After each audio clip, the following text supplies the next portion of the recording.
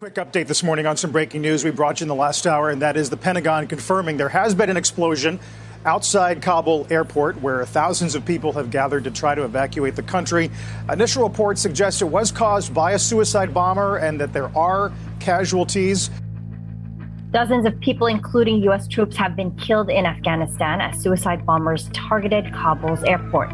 With the recent attack, the airlifting of tens of thousands of Afghans desperate to flee the country since the Taliban took over has ground to a halt. The Pentagon says that there were at least 2 explosions, one of which appeared to be a suicide bombing. 13 U.S. service members were among the casualties. How important is it to get our Afghan allies out? We confirmed yesterday that there were about 1,500 Americans in Afghanistan, but we've heard there could be many thousands more Afghan citizens who have worked for and were loyal to the U.S. War effort and government over the past couple of decades. Well, soldiers do not leave fellow soldiers on the battlefield. It's that simple, and these Afghan interpreters are the same way. They were with us on the battlefield, no different from any other soldier in that squad, that platoon, or that company. So we have a moral obligation to do everything we can to get as many of them out as possible because we know what their fate will be under the Taliban. How is it possible to do that after the Taliban has taken over the entire country, including U.S. military bases, and taken possession of U.S. weapons technology? Well, it's certainly going to require more resources, and candidly, it's going to require a lot of bravery on the part of those American troops that are going in to get them. But I don't know an American troop that has told me they're not willing to take that risk. I can tell you right now that there's this underground railroad, this digital Dunkirk being done by retirees and by former soldiers serving in Afghanistan that's saying, we're not going to stop trying to get these people out. We're not just talking about evacuating by air assets. They have now said to many of these people, start taking land routes to Tajikistan, Uzbekistan. So I don't think that we should just cut and run and leave those people behind. We have a moral obligation to help them. We have a moral obligation to do everything we can to honor their service to us, and it's time for us to do service to them.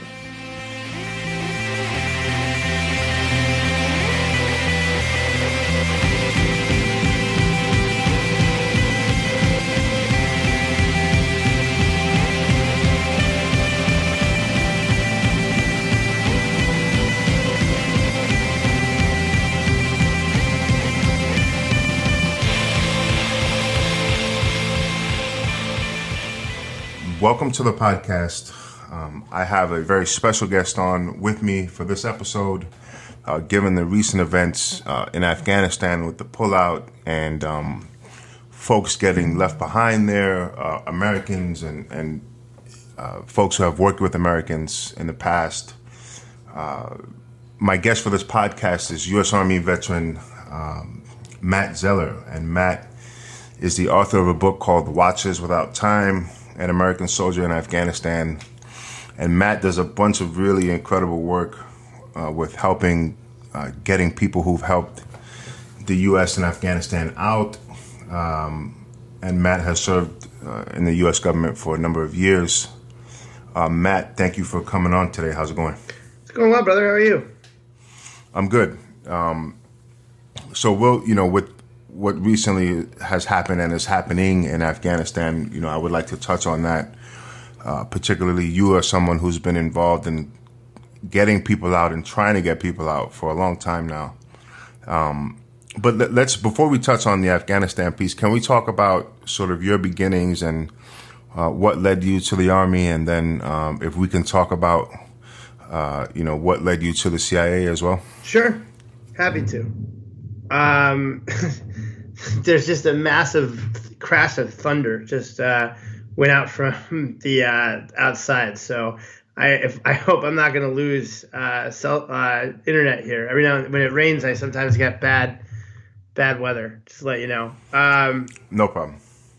Yeah. So I I guess, my story begins on 9/11. I was a sophomore in college that day, and I watched the attacks, happen live on TV. And my family has a long history of military service that dates back to our war for independence. My grandfather joined the Navy the day after Pearl Harbor, and 9/11 felt like our generation's Pearl Harbor. And I was fortunate enough and privileged enough to, have been born in America, in what I consider to be the greatest country on the planet. And I hadn't earned any of this. I had been just fortunate enough to come from a family of others who had served, and through their service had guaranteed the comfort that I had been privileged enough to grow up in. And so I wasn't a parent at the time. I knew I had always wanted to be a parent, and the idea that I might one day have children of my own, I couldn't stand the thought that I would, if I didn't serve, I would end up having to look at them for the rest of my life and wonder, did I do everything I possibly could to leave their world better than I found it? Did I do everything I possibly could to keep them safe? And service in the military, just because of, the family tradition, felt like the most obvious and natural way to respond to an attack on our safety and our values and, our way of life. I wasn't the only member of my family who joined. I'm one of 3 cousins who went off into the military at the same time. So my cousin Peter and I both went in the Army, and my cousin Brian went in the Marines.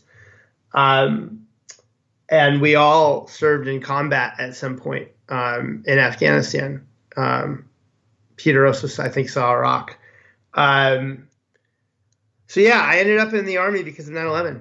I watched the attacks happen on live TV, and within a couple of weeks, I had enlisted into the military. I enlisted into the United States Army, and what ended up happening was I got done with basic training, and the Army basically said, you have a lot of leadership, and we'd like you to become an officer. And they gave me the opportunity to finish college through the ROTC program, ROTC, Reserve Officers Training Corps program. And so I graduated from college. I had a commission in the Army upon graduation, and I was supposed to go off again into the Army, but I won this fellowship at the end of college called the Boren Fellowship. And so part of the Boren Fellowship is you get a graduate degree, but then you also promise the government that you'll go off immediately upon graduation from graduate school and work in national security. And so I was fortunate enough to get this fellowship and ended up at the Maxwell School at Syracuse. And while I was at Maxwell, I was an Army reservist at that point in a National Guard unit in New York. Ironically, the same National Guard unit that my great-grandfather had served in World War I. Wow. And what ended up happening was 2 things happened. One, I got recruited into the CIA while I was at grad school. And 2, upon graduation and moving to Washington, D.C. to, at that point, go join the CIA, I found out that my National Guard unit back in New York was being activated and sent to Afghanistan, and that they were taking me with them. That's interesting. So I want to rewind quickly. Were you in New York on 9/11? I was in upstate New York. In 9/11, not in the city. Okay. I saw it on TV. I didn't get down to the city until that October. And I remember my first time back in the city following the attacks. I remember it exactly. We were driving down the West Side Highway. What ended up happening was a bunch of the friends from college, everybody who was kind of from the New York City area, we all just piled into a car to drive back. And it was my car. So I basically took all these New York City kids home. And we were coming down the West Side Highway, and there's that bend at 125th Street, right, where you can kind of see all the way down the island, and you used to be able to see where the towers were. And we turned that bend because that's usually the first time you see the towers. and it was the oddest sight in the world, because like anything, like something that you've been seeing like your whole life was just gone. Yeah. And it was like it didn't look like your brain wasn't used to that mental picture. And I just remember like there was like somebody gasped in the car, like when like like that, and just like it was so weird to be home back in the city at that point, and to walk. We went immediately downtown and ended up walking around as close as we could get, and that awful like that smell that like hung in the air for like a year. Yeah, and like that. It just gives me the heebie-jeebies even thinking about it. Yeah, that's the one thing. Anytime I talk about 9/11, because I was in Manhattan that day, and I think I was in 8th grade, maybe, in school. When the teachers came and told everybody. Mm-hmm. But the one thing that I always remember about 9/11 is the smell that just lingered, like the burning smell. It's almost smelled like burning metal, and it just lingered in the air for a long time. Can I ask you something? Sure. As someone who was there and saw it in person, like considering that we just went through, I found it odd through like, now that we're at the 20th anniversary, like the number of documentaries that just recently came out and like shows dedicated to like 9/11. Have you ever, mm-hmm. I can't watch any of them. I've never seen Flight 93 or like the World Trade Center movie or anything like that. I can't watch anything 9/11 related. Like I can't watch, I've never seen a single documentary. I think the only thing I've ever read or saw was like the Looming Tower, because it takes place up until that point, and then it doesn't actually like cover like the event itself. It's like because the Looming Tower is all like the story of like basically right up until that moment is when it ends. I can't bring myself to like consume any of that. Can you? I have, when I was younger, like I remember like specifically like within the couple of years after 9/11, like when all the conspiracy theories started coming out. I don't know if you remember, the planes never hit, or whatever the hell the conspiracy theories were. So I watched a little bit of what the conspiracy theories were saying happened, like YouTube videos and stuff. But again, that was years ago, like maybe 04, 03, 05 kind of time range. But since then, no, I haven't watched any. I mean, the neighborhood that I grew up in northern Manhattan, for a small area, I think something like 30 people died in the towers, and including some people that I knew. So, and I feel like this is probably true for a lot of New Yorkers, like the anniversary, people talk about it, people post about it, there are events, but like for me, it's like, 9/11 is one of those things that like, it'll be with me forever, and everything that I do. So like, documentaries and stuff like that, not really. I see the tributes, in the yard of a church. They have a piece of steel from the towers that's kind of like in the shape of a cross, and they put that up, and there are headstones for all the people who passed from the neighborhood where I grew up in, and it's just one of those things where like it's a part of me forever. So like I never felt like a need or an urge or an interest in sort of watching documentaries, because I felt like I lived it, if that makes sense. Exactly. I brought this up with some friends last night, because I said because we all have the same opinion. Like if you've lived it, like a lot of people just can't bring themselves to watch it. But then a friend pointed out, he's like, yeah, but there's 20 years of people now who didn't live it. Right.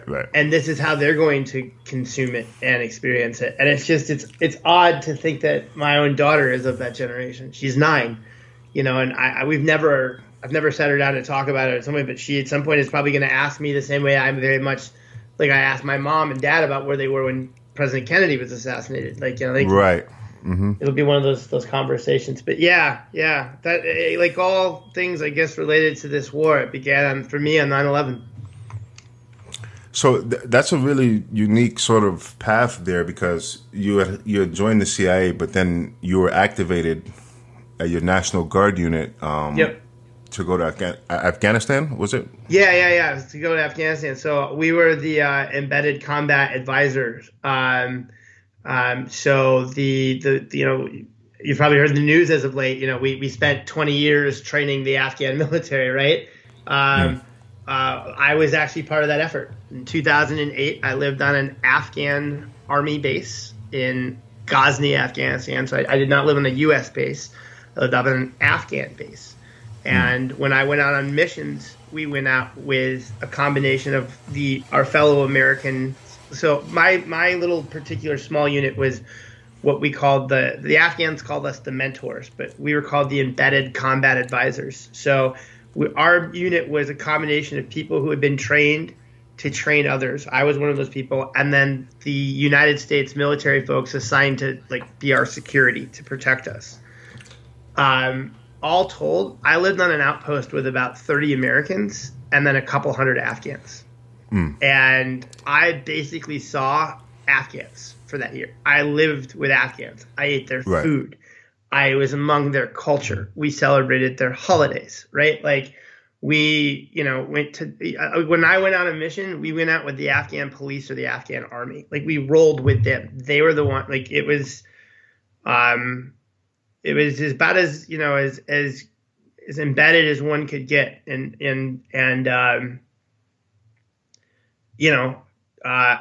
I'd go back in a heartbeat if I could. I miss it dearly. And the base where you at, would that be the equivalent of an American forward operating base? Were you kind of out in the middle of nowhere type of deal? Or? Yeah. So the base that we lived on primarily was actually an old Soviet helicopter outpost that the Afghan army had claimed for themselves. And then on that helicopter outpost, it actually had literally a airfield, because the altitude that we were at was so high that the Russian helicopters actually had to taxi to take off. They couldn't vertically lift. They had to get a rolling start. And so this run they had built, it was steel beams that had been bolted into the ground. They had hammered bolts in through steel beams in the ground. And they had made, you can find it on Google Earth. It's right outside the city of Ghazni, just to the southwest of the city. You can see it. Now it might be an academic park or something, but that's what it's labeled online. But when I was there, it was an old Soviet helicopter outpost that had been re-requisitioned by the Afghan army as the battalion headquarters of the elements of the 203rd Corps stationed in Ghazni. And on their helicopter outpost, we had a small corner of the base that belonged to the Americans, so a fob within a fob. And when I got there, it was a grand total of 8 buildings when I got there. 8 buildings. Yeah. And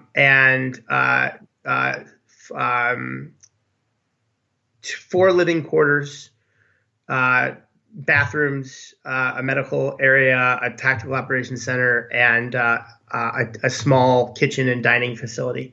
And then by the time we left it, we had built it up into a pretty substantially large base, because the Polish were going to be the ones assigned to embed and train with the Afghans at that point. And we left them behind basically what would be called a company size FOB. So a pretty much larger forward operating base. But when, it was mostly empty buildings, when we were there, because we were just having the buildings built around us. But HESCO barriers, concertina wire. We used to joke that we were the most heavily armed prisoners on the planet, because we weren't allowed to leave. We couldn't have any fun. We couldn't go anywhere without permission. We were behind, walls. There were guards on a tower that would shoot anyone trying to get out or come in. But unlike most of the prisoners on the planet, the United States military had provided us with a lot of ammunition and equipment. And were you guys going out and fighting the Taliban? What groups were you guys engaging over there? No, our job wasn't to go roll around looking for the Taliban. That more belonged to the 101st, who were down the road from us. Our job was to go out to the Afghan police and army outposts and make sure that their units out there were actually. So you have to understand, when we got there, we were some of the initial embedded advisors. So we were just there primarily to do an assessment. To really get an understanding of what the capabilities were of the Afghan military in our area, how trained and proficient were they getting paid? Did they even show up to do their jobs? Did they have all the equipment that they needed to do their job? Were they getting the adequate support and, on all aspects, from logistics to administrative to, human resources to training to just back up when you're getting shot at, right? Like everything. We had to go and basically assess them from soup to nuts. How proficient were they? And in an area the size of West Virginia, divided into some 20 odd districts. So a district is like a county. Afghanistan doesn't have states. They have provinces. So our province, the province of Ghazni, was about the size of West Virginia, just as mountainous, just as rugged as terrain, just as underdeveloped. There's a total of three paved roads. Three paved roads that went through the province. Everything else was dirt and mountains and desert. And, it was very much like sort of like the Painted Desert, if you've ever been to, just south of Flagstaff in Arizona. But at an elevation of some, 9,800 feet at the valley floor with 16,000 foot mountains around us. Right. And the the Afghan army and police, for the most part, the army was a lot more trained than the police, and there were a lot more police outposts than there were army outposts. The army in that area were sort of consolidated to just a couple of main bases that were co-located often with Americans. The police had like the actual like checkpoints on the highway, on the roads, and tiny little outposts in different villages, in disparate areas. And so often when we would go visit these outposts, we were sometimes the first and only Americans who had ever been there, or almost. If we weren't the first and only Americans who had been there, we were certainly the first Americans who had visited at least for a year, is what we had learned. And so what we were asked to assess all these individual units, these individual soldiers and police. We were asked to rate them all on a rating scale of 1 to 5. Okay, so if you were rated at a 1, given the task that we were rating you on, what that meant was that you could do that task without any U.S. assistance. You were completely capable of doing it independent of us being there. And that could be like, do they know how to fire their weapon? Do they know how to clean their weapon? Do they know how to, conduct proper maintenance on their vehicles? Can they plan an operation? Do they properly, incorporate intelligence into planning their operations? The broad categories like that. But it could also be, are they conducting basic hygiene? Do they have uniforms? If they need to ask for bullets, can they get more bullets when they need them? All of this, every sort of thing that you would need to think that you would need to do to run both a police force or a military, we were asked to assess them at every single level of that and rate them again on a scale of 1. Could they do it completely independent of the U.S., all the way down to 5? No, they could not. They would need to be handheld the entire way. And then, 4 is mostly hand-holding. 3 is kind of halfway. 2 is very little hand-holding. And obviously 1 is they're fully independent. When we got there in 2008, we conducted our initial assessment. It took the better part of till almost the middle of summer to be able to actually get out and visit everybody, just because of how rugged the terrain is. I mean, some places took, even though it was 40 miles away, it took 2 days to drive there, right? Because is that just the roads are just not meant for cars and things like that? What roads? Right. Like, what I'm saying? Like what roads? That's why everyone helicopters are the preferred method of transport in that country, right? Right. There's just like, what roads? Actually, the preferred method of transport, helicopters are the preferred method of those who can afford it and have it. The preferred method of transport, honestly, in that country is either donkey or like motorbike, for a reason, right? Because dirt bikes can go just about anywhere, which is why the Taliban fully utilized their dirt bikes against us, because they could just attack us, hit us, and then disappear into the foothills. And we're stuck in, a 32,000-pound vehicle that is lumbering along and barely is, making it up the river valley because of how high the elevation is, how much strain is on the engine. It's just none of our equipment was designed to be in that area. And by the time we did our assessment halfway through that summer, which at this point was almost halfway through our tour, what we learned was that every single Afghan unit around us was either at a 5 or a 4. There wasn't a single there. Maybe I think we assessed that some of the units, like stationed in the provincial capital around like the governor's, like headquarters and stuff, were at like 2s, right? But nobody was at a 1. And we reported this up all throughout our tour. Hey, they're only at 4s and 5s. They're not getting any better. This is going to take it's a generational struggle, is what we told them. Some of these people are completely illiterate, and we're having to teach them just how to brush their teeth, right? And the importance of basic personal hygiene in order to make them an effective fighting force.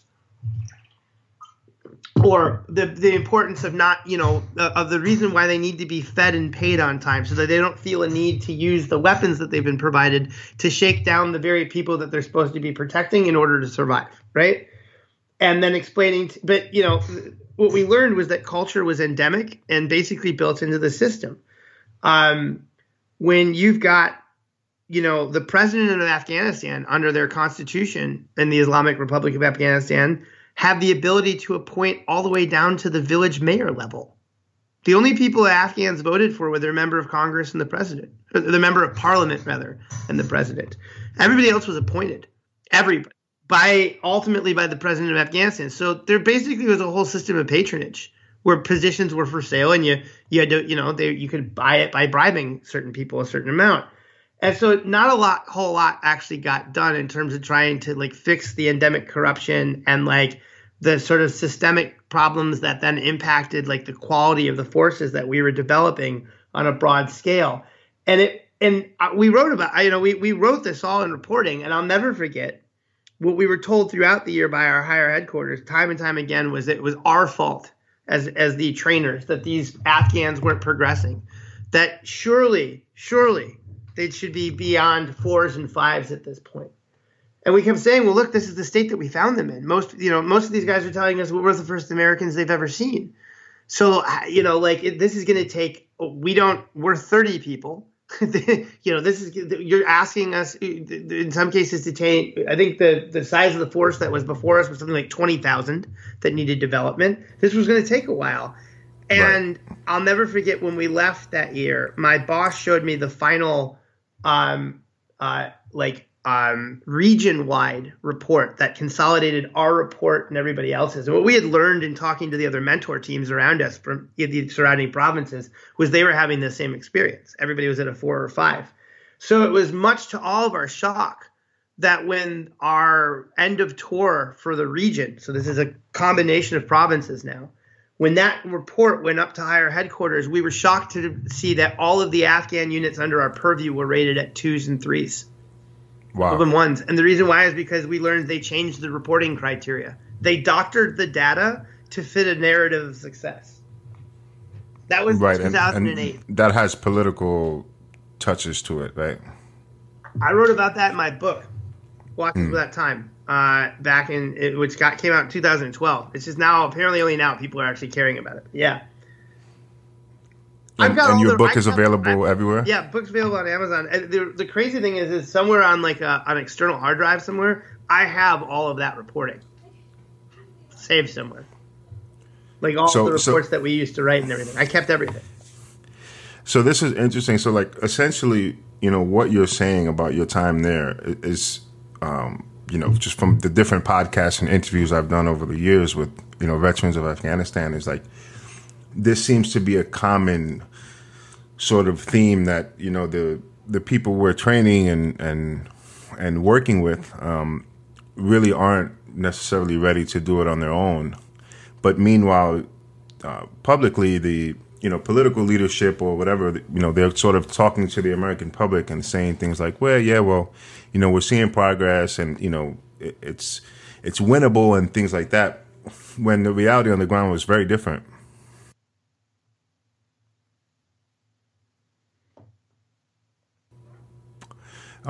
So how long was your tour there? I was there for 2008, April to December. So 8-9 months? Okay. And then But we started, you have to understand, we did 3 months of intensive training from January to March, and then ended that training in March, and then early April they deployed us. So it was a year of my life being deployed, but the first 3 months of it was to learn the job that we were then being asked to undertake. And were you training in America or overseas? No, we trained at Fort Riley, Kansas for 3 months. But they actually brought Afghans from Kandahar, actual Afghan army soldiers from Kandahar over to embed with us during our training at Fort Riley to like teach us culture and stuff. And those guys were, it was very clear that they had picked some of the best to come over here because they were all very much tactically proficient. You could easily tell immediately they had infinitely more fighting experience than just about any of the Americans there because they've been fighting most of their lives.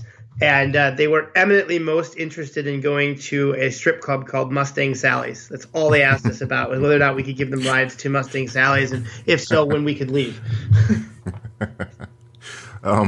So would you say, like, in your experience and then, maybe some of your understanding of how the rest of Afghanistan was going, that the only units that could sort of work on their own, like, would that be like the Afghan commandos or special forces or something like that? Say that again? Like, in your experience and maybe from people you talk to and your understanding of Afghanistan, would you say that the only units that you felt maybe could operate on their own were like the commandos or the Afghan special forces? They were. So from my experience, the best and most proficient units in Afghanistan were the commando units that were trained by either the U.S. Special Forces or the units trained by the CIA. But the units trained by the CIA were not trained to be like security units. They were trained to, hunt down terrorists and kill bad guys, right? And do other stuff. But those were by far the most proficient units. And by the way, those were the only units that didn't collapse. When the rest of the Afghan security forces and government collapsed recently, those were the ones that were remaining doing the bulk of the fighting. Yeah, I remember reading an article about right before the Taliban actually made it into Kabul, how the Afghan special forces were setting up to make their sort of final stand. And there were pictures. I think there was a couple of journalists around, taking pictures, and they look like a professional fighting force. They were. Right. They are, and those who stayed behind or didn't get evacuated, many of them have made their way to Panjshir, and are now the backbone of the remnants of the legitimate government of Afghanistan. Because let's be clear, that's who they are. I know they're all called the resistance, but in reality, they are the remnants of the legitimate government of Afghanistan fighting against the illegitimate Taliban occupiers.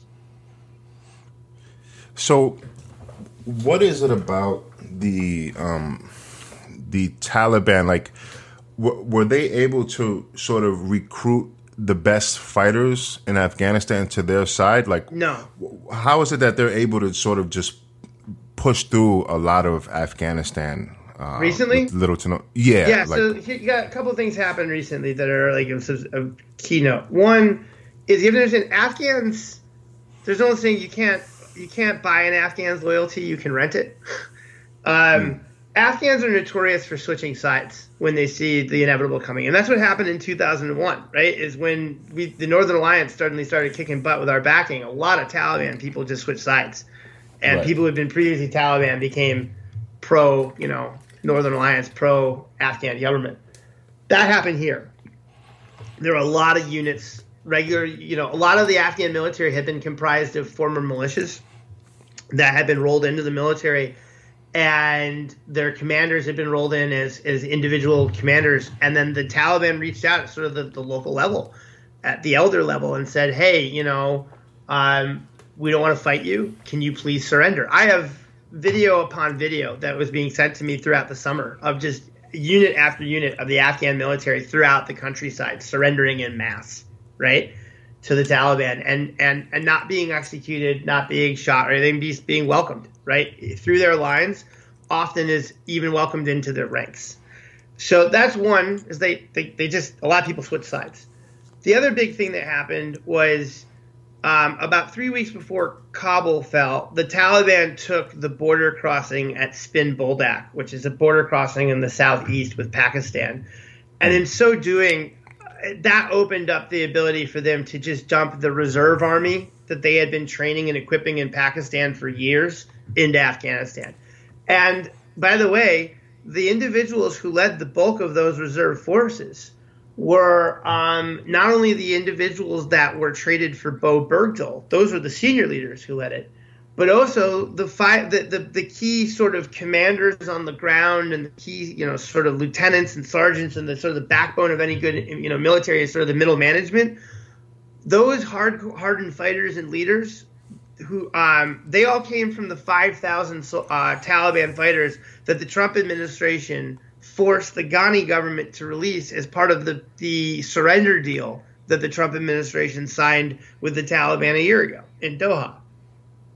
One of the conditions of getting the Taliban to agree to not attack U.S. forces was the U.S. forces would have to withdraw by the 1st of May, but also the Ghani government would have to release 5,000 Taliban fighters held currently in Afghan government custody at that point. And the bulk of those people had been people either detained by the U.S. and coalition or the Afghan military over 20 hard years of hard-fought fighting. And once they were returned, once they were released, guess where they went? They went back to Pakistan to rest and rearm. Right. Right. So the pullout of Western forces from Afghanistan, people are angry, and understandably so. And I think, a lot of blame is being pushed towards Biden. But, as you just alluded to, there's Trump, had this agreement where these sort of hardened, Taliban fighters were released from custody, which obviously strengthened their advances. So the reality is that there is some blame to go around for Biden and Trump. Yeah, no, there's blame on both sides. Okay, Right. Let's be clear. The Trump administration, I would argue, planted the seeds of the fiasco that befell us, right? They're the ones who negotiated the surrender deal, and they're the ones who set the conditions for a rapid collapse that occurred. The Biden administration failed to heed months and months of people's warnings that this was coming and to do anything adequate about it until the absolute 11th hour, in which, in reality, there was very little that we could get done. Right. By the time they started to act, right. By the time they actually started to act and take it seriously, this was already, I would argue, already an outcome that was preordained. There was no way to prevent this other than doing something at that point which was completely politically unfeasible. Which I'll be honest with you, I wrote in late July an op-ed for CNN in which I said, look, the Association of Wartime Allies had the unique ability to poll the Afghan special immigration visa population writ large. And what we learned was that half of them lived outside of Kabul going into the 15th of August, which is the day Kabul fell. So some 44,000 people, because there were 88,000 known SIV applicants, that's interpreters and their family members, as of the 15th of August. The actual number is likely higher because that was a number that was most recently updated as of the 30th of April, 2021. So we don't know. That number doesn't take into account anybody who applied for the visa from May 1st on, right? What we know is that half of them were outside of Kabul and didn't have a means of getting to Kabul. And so what I argued at the end of July was that the only conceivable way that you could actually save those people was to forcibly reinvade Afghanistan and retake airfields, right, to open up air corridors to begin getting them out. And I'm going to be honest, in private, amongst veterans friends, we all talked about that if Biden really wanted to try and snatch defeat, or rather victory from the jaws of defeat in this case, there would have been no better time to engage the Taliban militarily than the summer of 2021, than maybe the fall of 2001, because this was the first time in 20 years in which the bulk of the Taliban's forces were committed in the battlefield and in the open. Right. Not in hiding in Pakistan, not in hiding amongst the bulk of the civilian population, but actually consolidated in mass and on the move. Right, and that's an important point to note, because the Taliban, it wasn't just like this sort of, we're here, you're there, and we're going to meet in the middle and fight. It was this sort of hit and run tactics, and, ambushes and things like that, which is really a fantastic point that you bring up. I've seen people posting on social media, guys who served or whatever, and writing things like, look, the majority of the Taliban leadership is in one place right now, so it's certainly a unique opportunity, but politically probably not the best, from that aspect, but militarily certainly. But you, Matt, you've been working on getting people out of Afghanistan for years. Mm-hmm. So you have a sort of unique insight to how this works. And I believe, if I can recall correctly, that you were giving advice on how to do that before Kabul fell. We've been trying to argue. So, this mission to honor our nation's promise to our Afghan and Iraqi and really all wartime allies is something that has been a personal, life's work really of mine for the better part of the last 8 years. And I've been trying to sound alarm of this exact scenario for that time. Other than what we called the Trump abandonment, which was just the complete and total we just left these people and didn't try to move a single person, which is what we thought the Trump administration would do if they were given a second term. What just happened in Afghanistan was my nightmare, was our coalition's nightmare, right? It was a chaotic exit, collapsed to one workable airfield in the country, in which we told all of our allies, you have until this date to get to the X, good luck. It couldn't have been more of a fiasco. And recognizing that was likely to transpire, and that we had been warning about this for years, my dear friend and colleague, Kim Stafiri, who's one of the co-founders of the Association of Wartime Allies, called me up last October of 2020, and said, Matt, it doesn't matter who wins the election. The reality is that we're leaving Afghanistan, and the SIV program is broken. It will not move the remaining applicants out fast enough that we simply won't be able to get them through the visa system fast enough to get them on, flights to America and sort of the regular process. What we're going to need is a big airlift. How do we sound the alarm? And I said, Kim, I agree. I've been thinking the same thing. And I'm glad you agree as well, because I think together we might be able to do this. But how you sound the alarm in DC is you write a white paper. So we wrote a white paper over the holidays. That's what I spent my Christmas, vacation doing, was working on this white paper. And we were ready to go. And then so we waited for the Biden administration to get inaugurated in office. And then we waited about a week and a half to just we figured, okay, we waited 2 weeks for them to get situated, because we figured, all right, at this point, everyone kind of knows where the bathroom is and how to work the computer and the printer and, sort of who's doing what. It's not the chaos of the first couple of weeks. People will pay attention if we try to sound, bring a 3-alarm fire before them.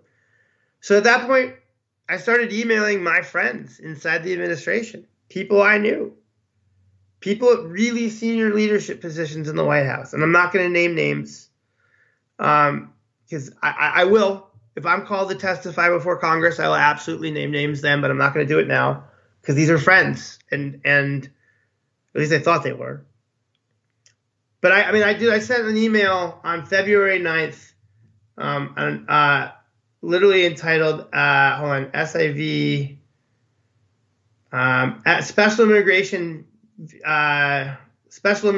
Fix, I think was Special Immigration Visa Fix is the title of the email I sent on February 9th. I'll read it to you. I won't tell you who it says, but it says, Dear so-and-so, I hope this email finds you well. Congratulations on your new gig. And then some personal remarks. Attached to this email, please find a labor of love I've been drafting with a team of experts for the better part of the last year. waiting and hoping it might find a receptive audience in the White House. In response to the recent executive order by President Biden, we offer this report as an overview of the SIV program and our recommended policy actions to fix this program once and for all. We stand ready to assist the administration in your efforts to fix the program and welcome any time you may have for us to discuss this vitally important issue with you further. And then attached to that was the white paper that ultimately we publicized in April, when it was clear that despite our continued and consistent and concerted efforts to try to get somebody to give us an audience and to just read the damn paper and take it seriously, that no one was going to return. I never got a response to a single email I sent, not a single one. And it was clear at that point that we weren't being taken seriously, or that no one was bothering to read what we were trying to put in front of them. And so we figured, okay, maybe if we publicize it. Now, we didn't want to, by the way, publicize that what was needed was the largest airlift in human history, and it needed to begin immediately, because the longer we waited, the more likely it was to not succeed, and that was to the Taliban's distinct advantage, right? Because publicizing all that gives the Taliban a big heads up what we're trying to do. And the Taliban have been clear, these people are all on kill lists. You have to understand, from the Taliban's perspective, the Afghans who worked with us were the worst of the worst. They were the collaborators who helped us kill them and their families for 20 years. Right. They don't consider them to even be Muslims. They consider them to be apostates, which means someone who willfully violates the will of God. There's no greater sin in Islam. It's called the sin of shirk. It's to question the will of God. And they did it, according to the Taliban. There's only one punishment for that, death. And it's a religious obligation. So you have to understand, for a member of the Taliban, the murder of these people is an article of faith. All right? So we were desperately trying to evacuate them, with that being the auspices and the understanding that the environment we were about to operate under, but we didn't want to give the Taliban a big tip-off. But once it became clear that no one was listening to us, we figured, well, maybe we have to fall back on our old strategy of shaming these people into doing the right thing. And so we publicized this report. You can read it if you go on Google and you just type in the word Truman, as in Harry Truman, SIV report. Because the Truman Project was one of the organizations that published it. We then got a bunch of press around it, thinking maybe that might get people's attention. But nope, it didn't. So then we got really specific. We were told what we needed was a bipartisan coalition in Congress that supported it. So we built them that. We gave it to them on a platter. And when I mean bipartisan, on the 18th of May, 30 members, so a third of the United States Senate, sent a letter to the president asking them to review and fix certain aspects of the special immigration visa program. But most important of this letter was point number 7. I'm going to read it to you verbatim, okay? Point number 7 of this letter, again, the 18th of May, 2021, from 30 members of the Senate, okay? Point number 7 reads as follows.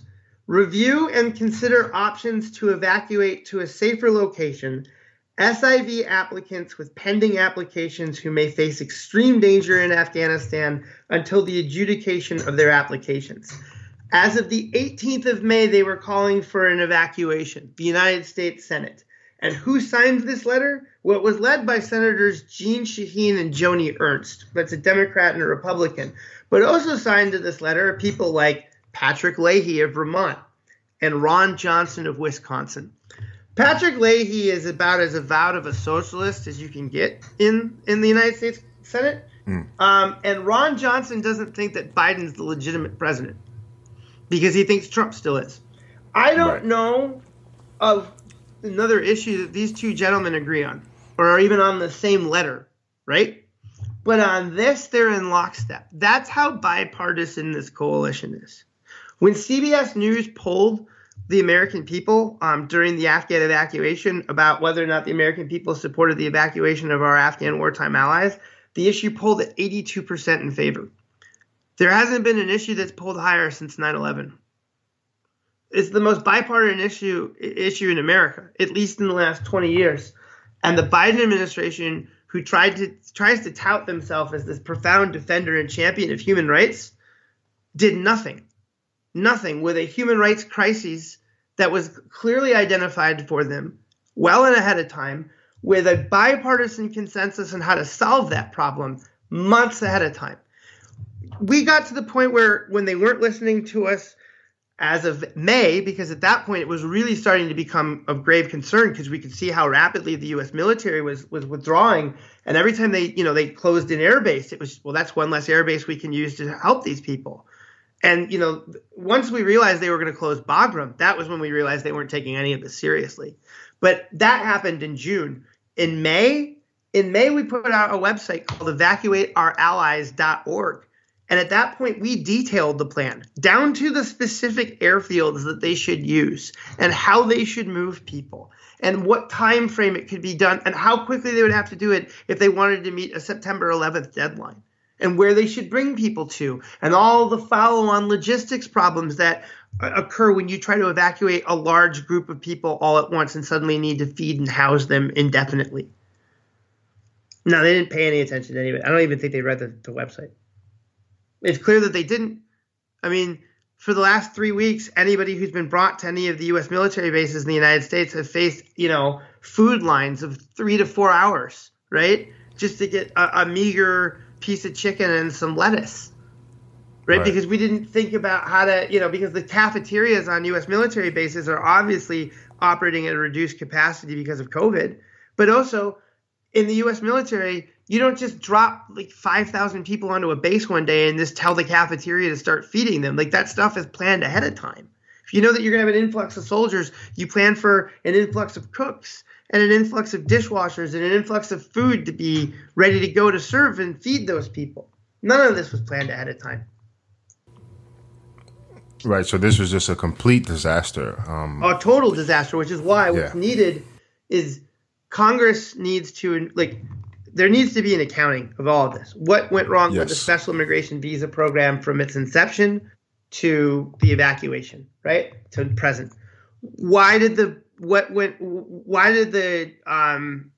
administration fail to evacuate these people when first heated?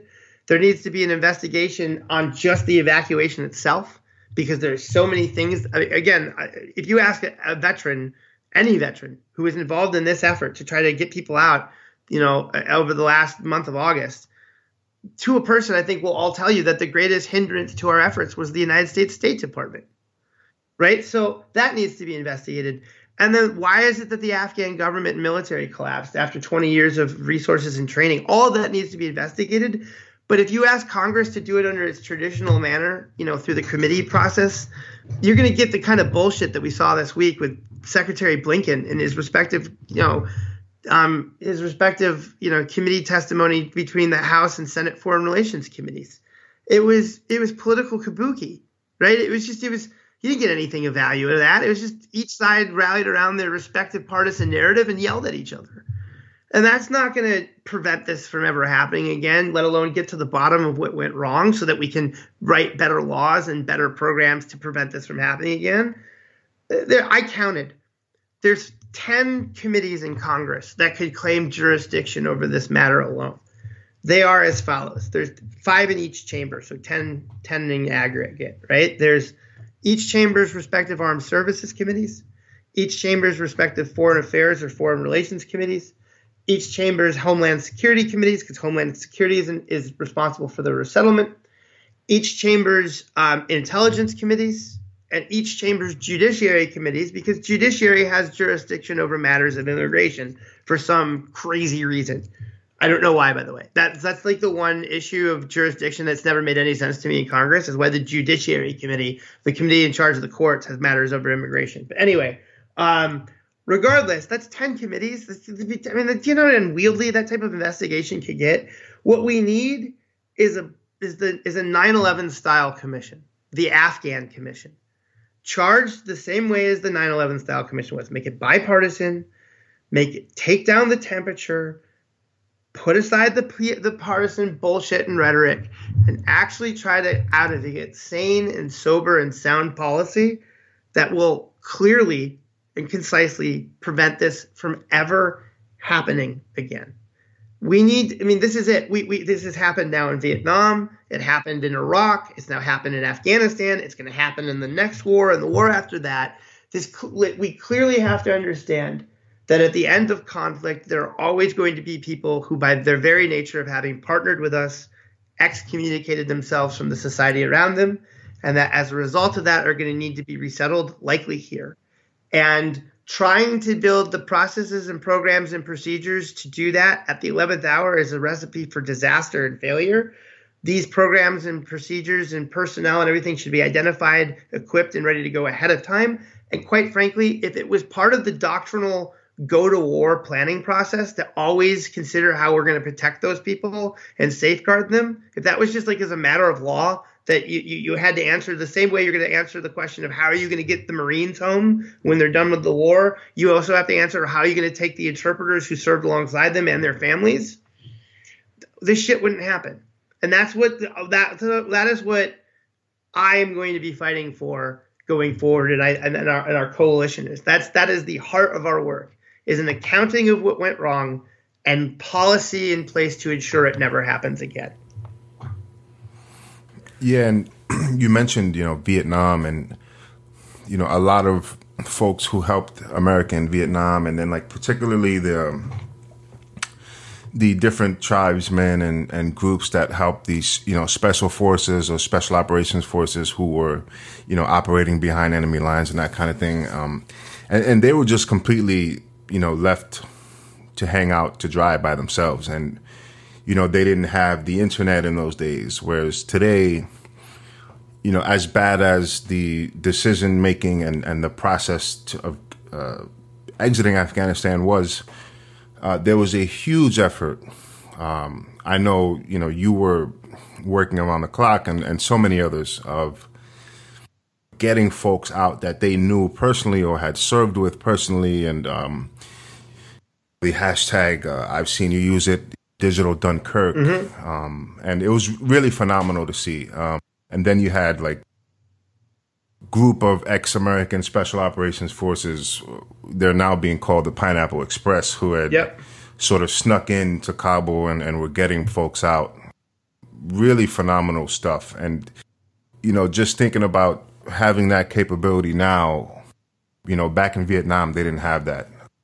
And I know I've interviewed a lot of Vietnam veterans who they felt even shame over how they just left their counterparts in Vietnam and they were annihilated by the North Vietnamese or whatever. So really interesting stuff. So can you talk a little bit about some of the effort to get folks outside of, any official U.S. capacity? Can you say that one more time? Can you talk about the effort to get folks out, like outside of official sort of U.S. channels? I mean, I've not been personally involved in any of them. I've monitored them all, and from what I've learned is that the vast majority of them were not successful. There were only a couple of them that were successful in even getting people out of Kabul. And that my understanding is that there have only been a handful of flights that have left since then, and none of them have actually carried away any Afghans. They've only carried away American citizens because the Taliban will not let anybody but U.S. Basically foreign nationals leave Afghanistan right now. My understanding is that all of the private exfil efforts at this point are focused at this point on facilitating keeping people in safe houses.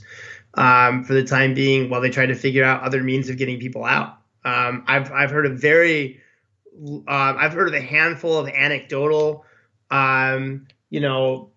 cases of people maybe being able to like get into Pakistan or a neighboring country over the land border, but that's because they had the right visa or they bribed someone the right way. But I haven't heard of anything that works in bulk for most people. It's a real shame. I mean, this is why I said this Afghan Underground Railroad, this phase 2. Is going to be the much longer, much more arduous, more difficult mission in which I fear the vast majority of the undertakings are going to end in failure, not success. Yeah, I've had several people that I know, veterans, majority of them who served in Afghanistan were, people were just scrambling to try and get people they know out or assist in some way. And, there's a group of folks called the Global Surgical Medical Support Group. I've had a few of them on the podcast before, and they're primarily retired military medics, special operations medics, and they got their start in Syria and northern Iraq, helping folks who were affected by ISIS, treating them and training them on how to treat trauma and things like that. And they were also in Kabul and, trying to help get people out. And, I spoke to some of them, and you can tell that they were extremely frustrated because there was just so much, promises of aircraft and we can get this and we can get that. And a lot of it just fell short. Yeah. And you can just hear the frustration, when I'm talking to them. You can, the number of that was the crazy thing about the digital Dunkirk sort of movement and effort, right? Was it was just a veritable roller coaster of emotional highs and lows, right? Yeah. Because you'd have these moments where oh my God, I think we finally did it. You've got this op plan, you think you finally have everything ready to go, and then everything is going according to plan, and then you hit the snafu and it just all fell apart, Yeah. And or everything that was planned was suddenly and promised never came to fruition, right? And it wasn't because people didn't want to do the right thing. It was often because they were being told by the U.S. government, no, you can't do that. Nope, not going to give you permission to do that. Nope, can't go do that. Sorry. Yeah, I remember, there were a few points where things kind of came my way. It's do you know anyone or whatever? And I'm trying to connect the right people. And it got to a point where it's okay, you say you can get aircraft, right? But do you have clearance from the State Department? Nope. No, you don't. Okay, forget it. Then we're not even talking to you. You're just sitting right there, and good luck, Yeah, and it's a shame, and there were, a lot of Afghans who risked their lives next to American forces or Western forces to do the right thing and, try and get the Taliban out or whatever, and they've just kind of been left out there, and like you said, it's just going to be a more difficult process to try and get people out now. So you are also the co-founder of No One Left Behind. And as I understand it, you have gotten an interpreter out that you served with? Oh, yeah, that's how No One Left Behind got founded. So the only reason I'm sitting here talking to you is because my Afghan interpreter, Janice, saved my life in a battle 13 years ago when he shot and killed 2 Taliban fighters who were about to kill me. And I made him a promise that if I could ever repay that life debt, all he had to do was ask.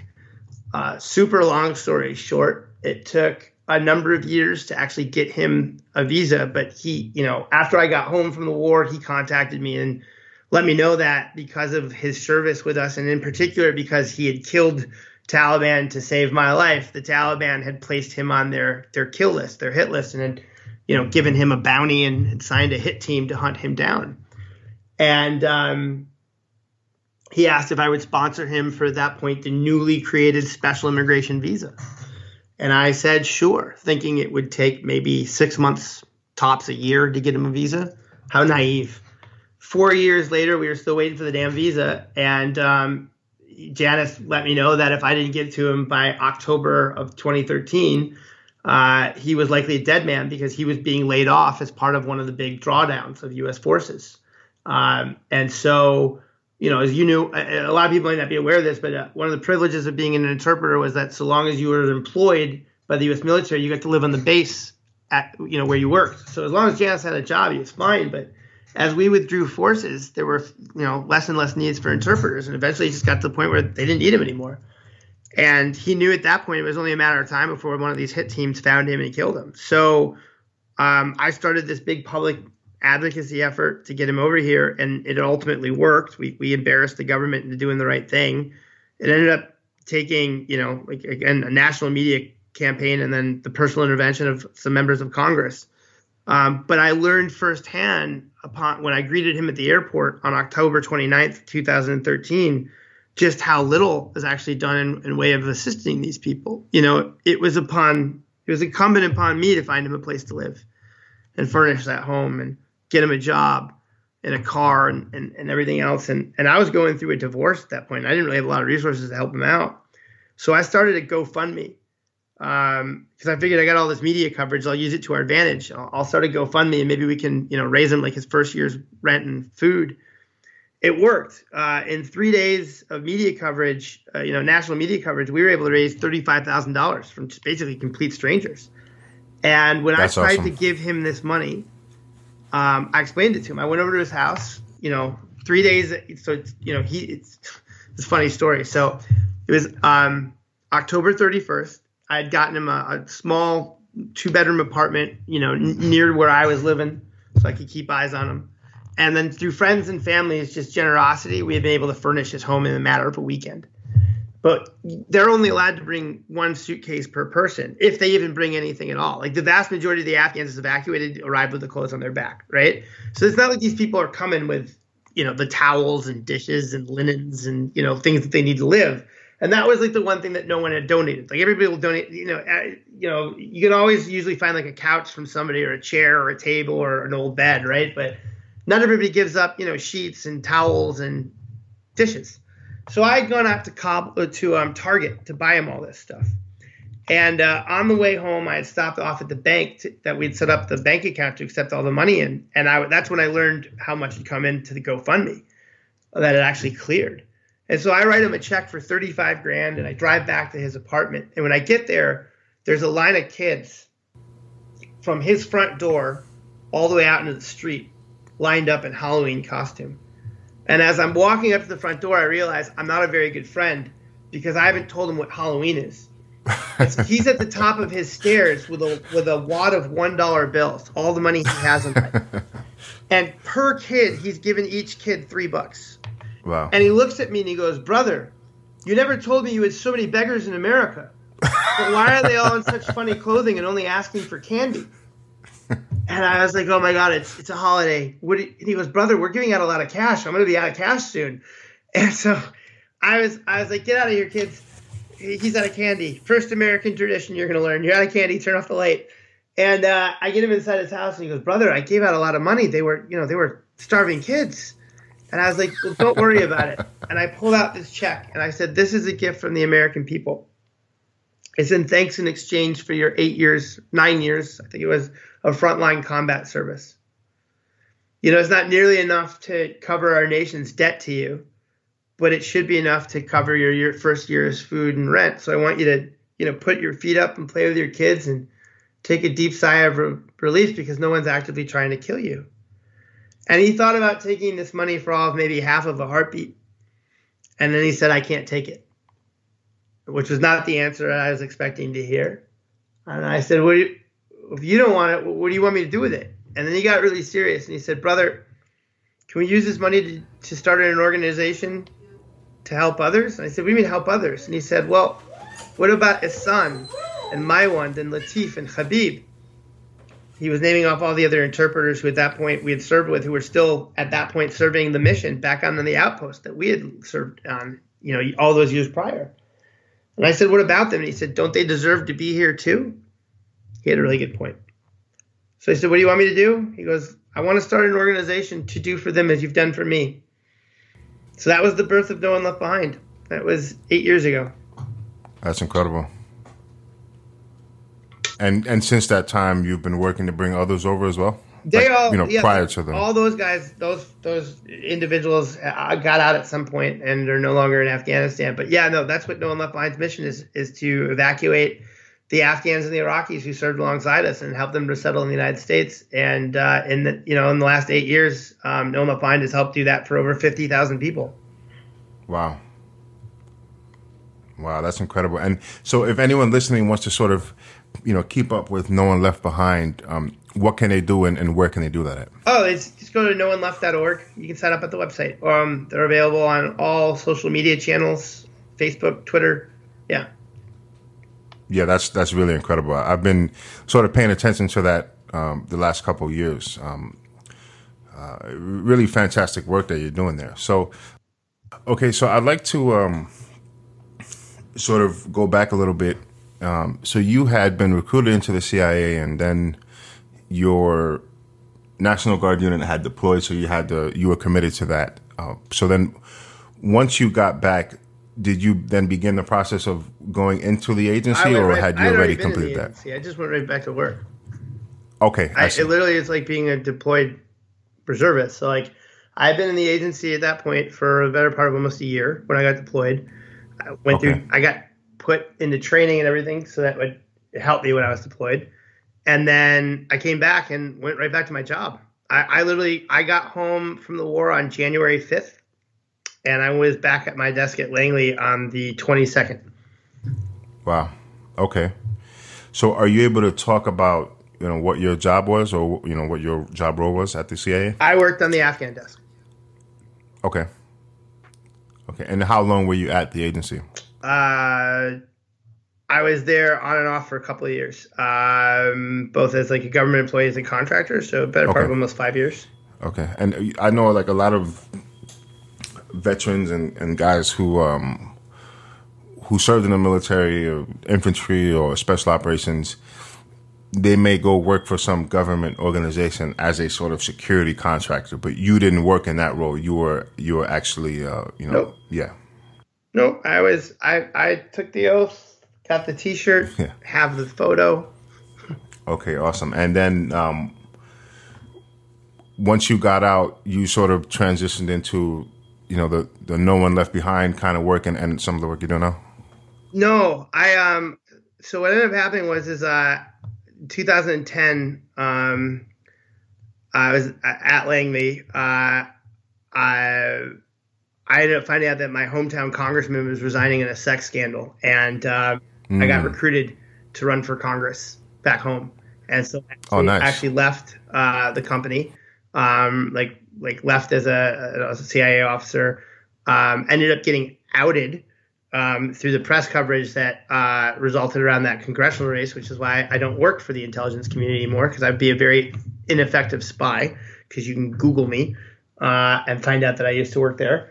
Ran for Congress, didn't succeed, and then ended up going to work as a management consultant. The No One Left Behind work was literally something that came out of the blue, and just me trying to do the right by my interpreter as just a personal life mission.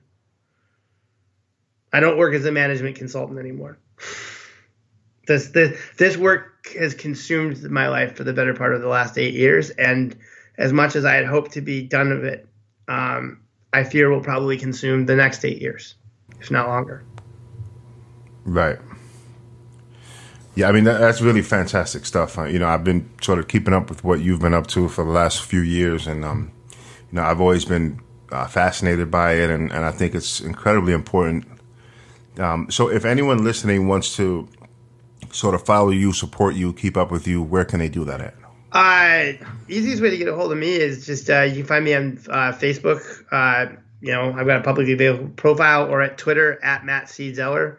That's probably the easiest way is just ping me on Twitter, honestly, at Matt C. Zeller. Send me a message. Awesome. So, Matt, I want to thank you for coming on here. A lot of folks are not aware of, some of the things that you understand. So I think it'll provide a lot of value to people to hear these things from you. So I really appreciate you for coming on, and I want to thank you for your service as well. John, thank you so much, and thank you for yours and for having me on. I really appreciate it.